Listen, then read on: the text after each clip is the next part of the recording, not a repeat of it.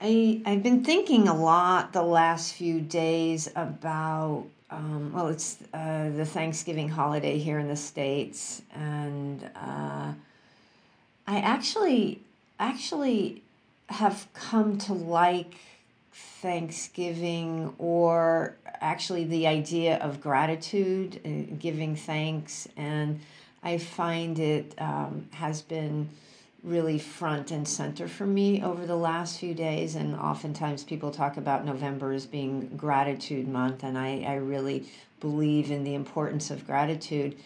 And at the same time, there are all these other things happening in the world. There's the revolution in Iran, and there's the continuing war in the Ukraine. And I just read yesterday that Turkey has announced that it's going to invade Syria.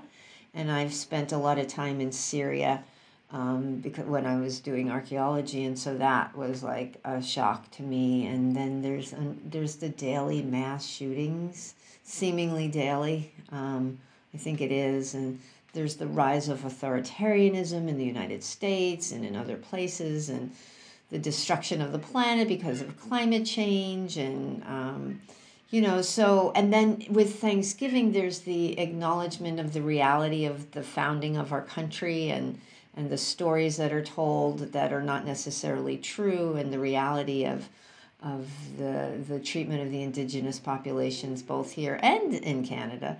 Um, so, and then there's all the personal difficulties that we have in our lives, the challenges in our personal lives. And so that can seem like an overwhelming list right there.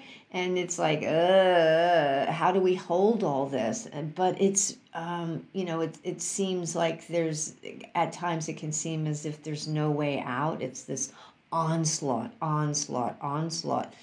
And there's a deep sadness that can hang out, a deep grief, a deep mourning. I mean, we're still dealing with the ramifications of the pandemic and all the loss and mourning around that. That's not often acknowledged out loud, but in our bodies. I mean, our bodies keep all keep all this stuff inside, and so to acknowledge it is incredibly important.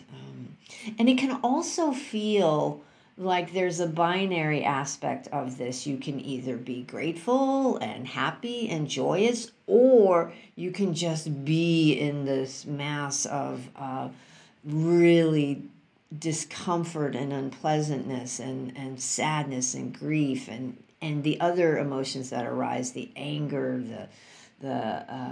all the hot and heavy things that show up when we reflect on these things.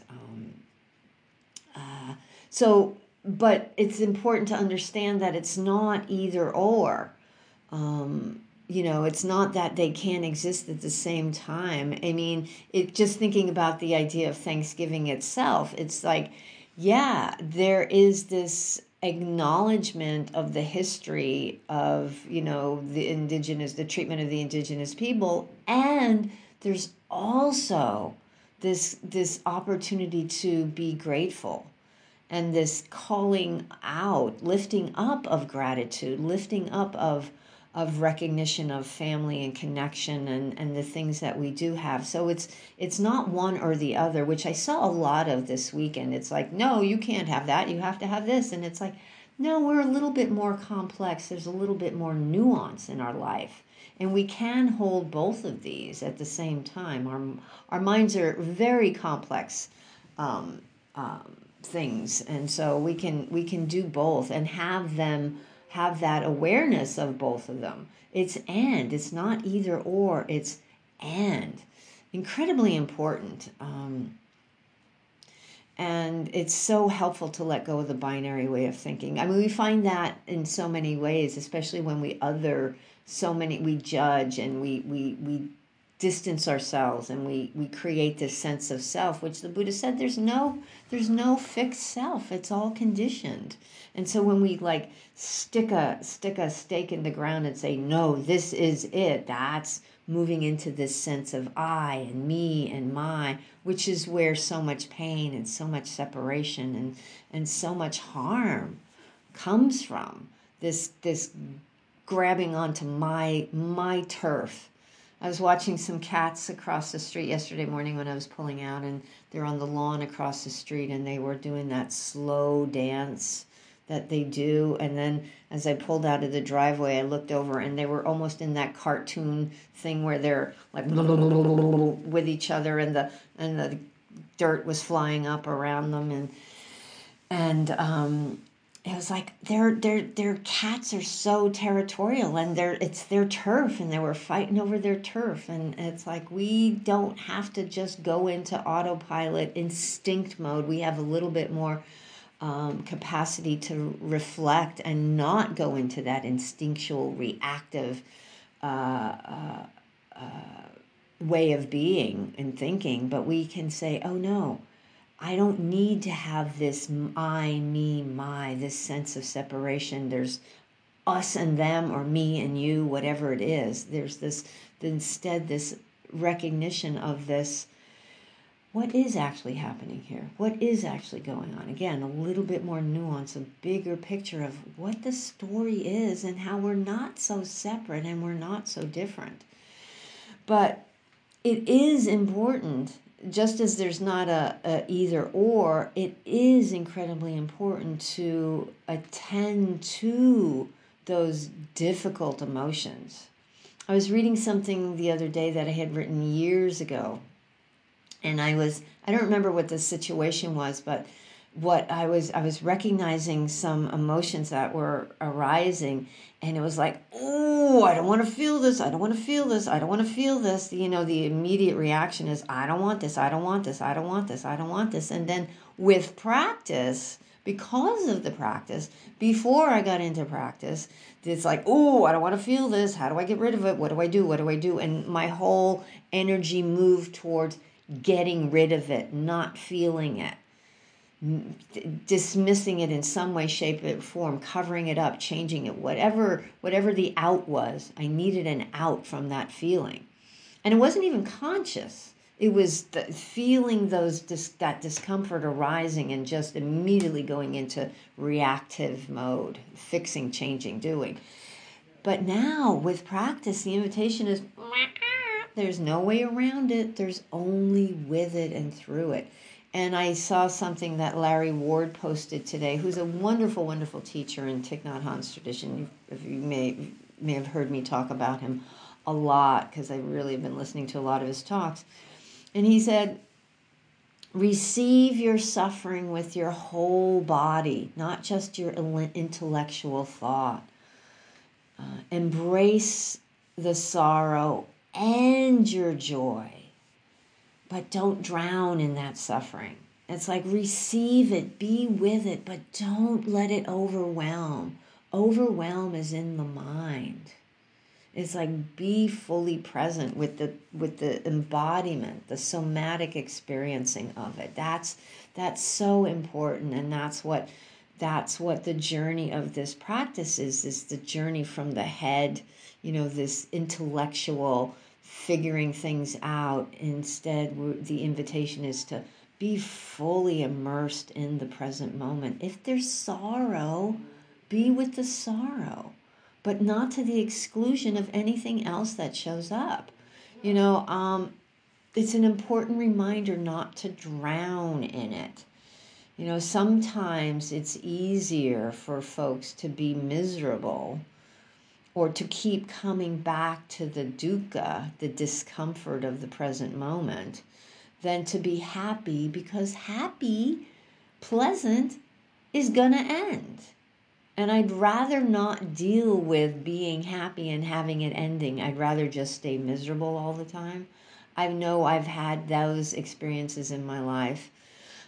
It's like, you know what? I'm not going to go down this path because it's going to end, and I don't want to have to deal with that, because I'm not interested in dealing with feelings. Instead, we are invited to be with everything without preference. So if there is sorrow, be with the sorrow. Be with the experience of it in your body.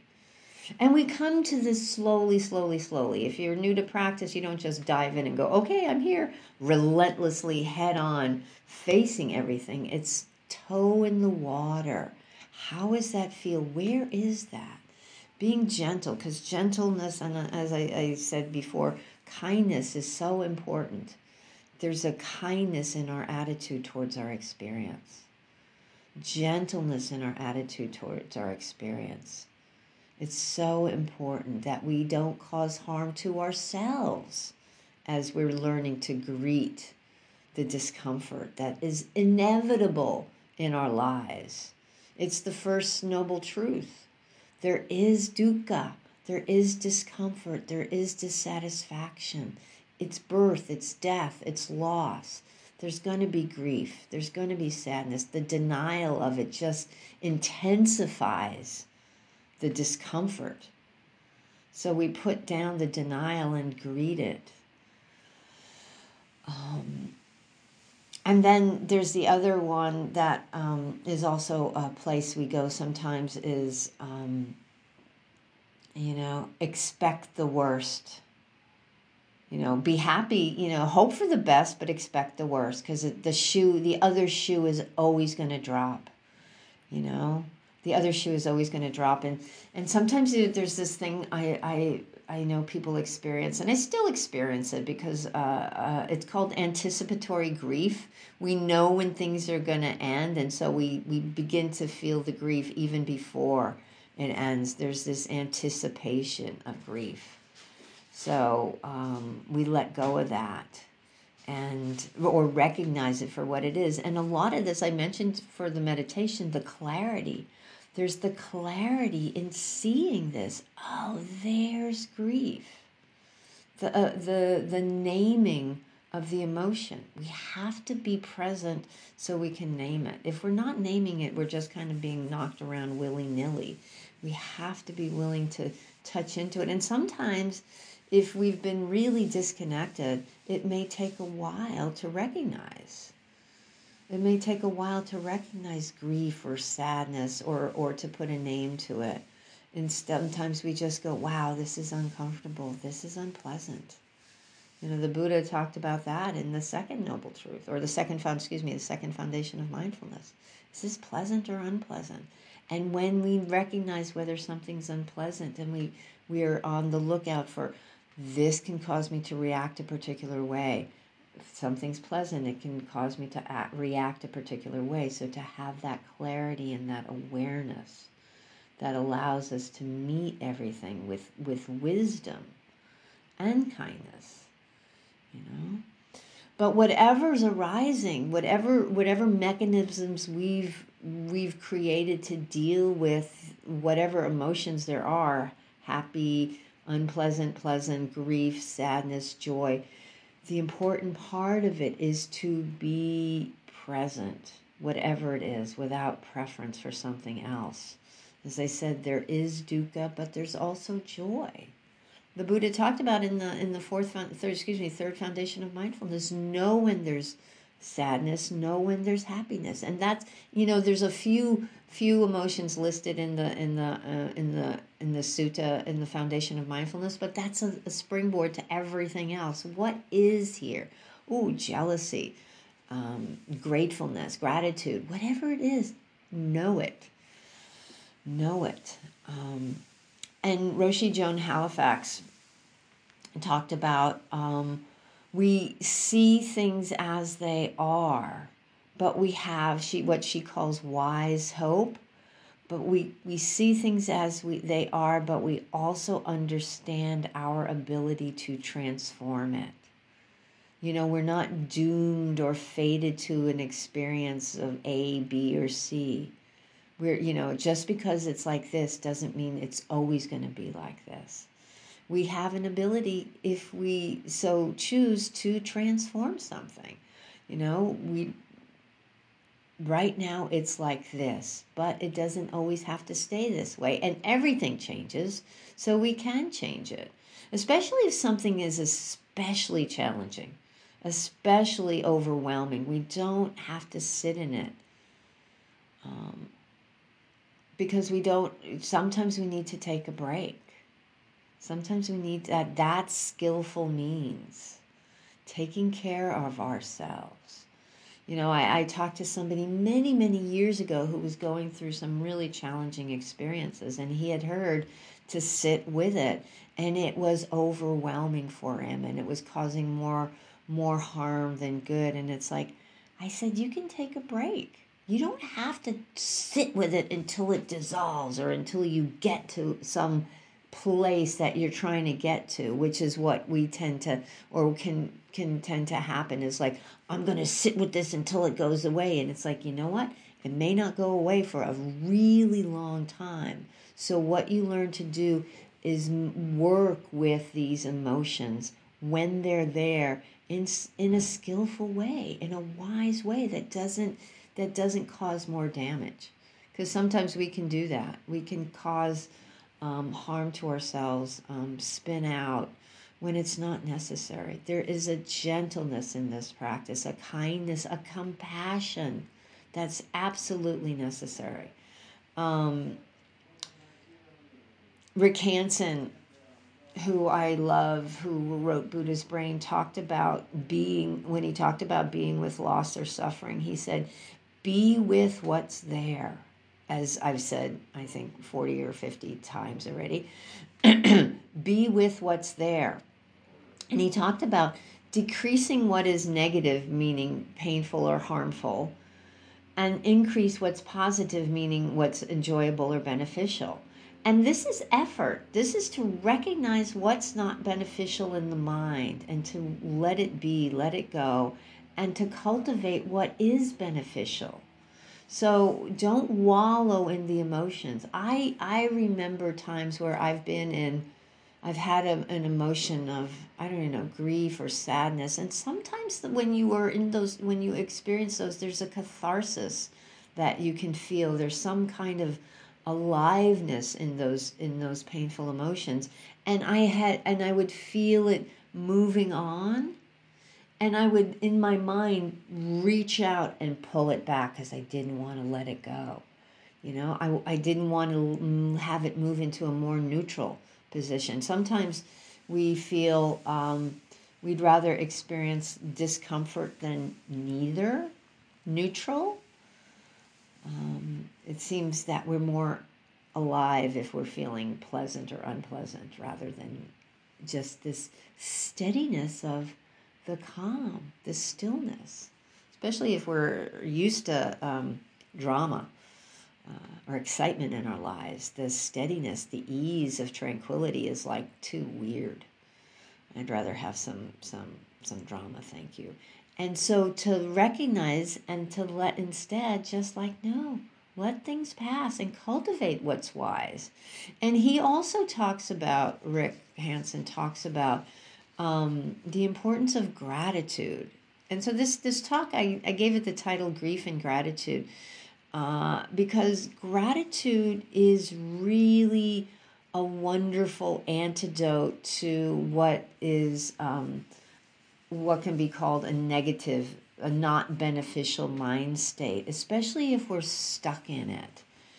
And there's a woman, Sonia Lubomirsky, I'm not sure how to say her last name. I got this from James Baraz and his work on awakening joy. She talks about 8 benefits of gratitude, and it helps us savor positive life experiences. It bolsters our self-worth and self-esteem. It helps us cope with stress and trauma. It strengthens relationships. I think that's really, I highlighted that. I think that's really important because when we begin to become grateful, there's this sense of connection that begins to flower, if it's not already there, because gratitude is not self-absorbed. Gratitude is outward facing a lot of times. And we're grateful to not just necessarily other people, but to the world at large. We're grateful for breathing. We're grateful for a whole host of things. If Thich Nhat Hanh's very good at the when you're eating, before you begin to eat, expressing gratitude to all those people who enabled that food to get from wherever it was, from the ground, folks who harvested it and then the truckers and then the people in the store and whatever it was that got it in front of you so that you could eat. It's like if I were left to my own devices, I'd starve to death. I'd absolutely starve to death. I am so disconnected from the land, especially since I grew up in New York City, even more so than now that I live in LA. But it's like I'd have been like I'd have never made it past 4. So that I think that gratitude and that sense of strengthening relationships and that sense of connection is of paramount importance, really beneficial. If we're working on beneficial and not beneficial, harmful and not harmful, this gratitude is so important in cultivating that beneficial piece of the brain. It keeps us from comparing, the comparing mind. It cuts down on the comparing mind and really diminishes those negative emotions. And keeps us from taking joy for granted. It's so easy to take things for granted when we're in that negative, that mind state that's only focused on what's not right. It's not right now. It's never going to be right. Because that takes us away from the present, and to recognize the gratitude and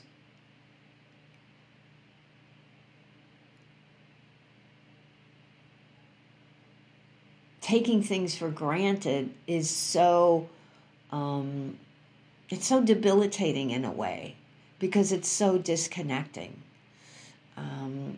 I was so dismissive. In James Barra's book, Awakening Joy, he has a poem someone wrote. It's a gratitude meditation. Excuse me, it's not a poem. It's a gratitude meditation, and it's like open to gratitude for the breath, open to gratitude for your eyes, open to gratitude for your ability to breathe, open for your gratitude to the ability to see, to taste, to all our senses. For the mind, for consciousness. I mean, really basic stuff that keeps us connected to the world. And it's so easy when we're caught in that little ball of self-absorption, I, me, mine. It's so easy to take breathing for granted. It's so easy to take sight for granted. It's easy to take a roof over your head and food on your plate for granted when it's that's crazy. But when you can begin to cultivate that, it has a beneficial impact on the brain. And if at the end of our meditation, I invited you to spend a moment in gratitude. And I started doing that years ago when I did read Buddha's Brain, and Hanson talked about the importance of really spending time in gratitude. There's a tremendous shift that happens in our world when we can cultivate gratitude. Somebody years ago said to me, I heard, there's no room for grumbling if there's gratitude. And I believe it's true. When I'm grateful, I'm not grumbling. I'm not saying that everything's rosy. I'm not saying that the world all of a sudden became wonderful and all the problems were solved. Absolutely not. But it's a way to come into balance with a lot of the negativity that can be so overwhelming, as that litany of problems I spoke to at the outset of this talk.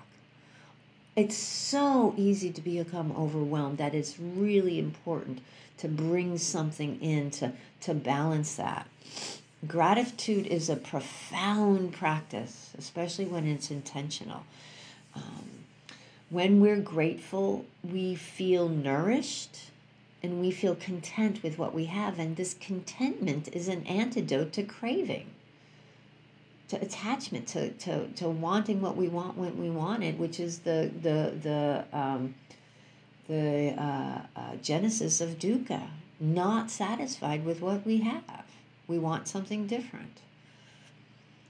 When we're grateful, there's no self-censorship. It has this, as I mentioned, this beneficial impact on the brain. It allows us to be fully with the other wholesome mind states like joy and tranquility, joy and tranquility are two of the factors of awakening. So you can see the importance of this. And if gratitude kind of nudges us in that direction, it's a really good thing. And we get out of the binary thinking too, that it has to be one thing or another. It's like, yeah, the world's on fire, and I'm really grateful for the cuteness of my kitty cats. And I'm really grateful for my partner, and I'm really grateful for a whole bunch of things. I'm really grateful for my health and that I get to go hiking in nature, and I had a wonderful trip a couple of weeks ago. We take care of ourselves with these skillful means. I'm grateful so much for the practice. I'm grateful for the Sangha. I'm so grateful for the Dharma and the Buddhist teachings. And I've seen it because I've been doing this gratitude practice daily for years now. And I can see the difference. There's so much gratitude. I'm not taking any credit for it. I'm saying that it really has worked on my brain. It's so much easier to be grateful, to have that end, that yes, and this is true and this is true. And when you can have those multiple things true at the same time that seem to cancel each other out, but don't, you can hold everything. There's a greater sense of, as Roshi Jones says, wise hope. There's this sense that there's an ability to transform those things that are harmful. There's an ability to transform or end suffering. This push towards the bodhisattva idea of ending suffering, or doing work that needs to be done to take care of things that need to be taken care of. Wherever we want to do good in the world, however we want to do good in the world, there is this grounding that allows us to move in this direction when we have gratitude. It's so important. It's so important. I don't think the Buddha taught it as such, but so many of his teachings lead to this sense of gratitude. He did teach loving kindness and compassion and equanimity and joy, and gratitude is all part of that. So thank you, my friends. I am very grateful for your kind attention, and I hope this has been of some benefit.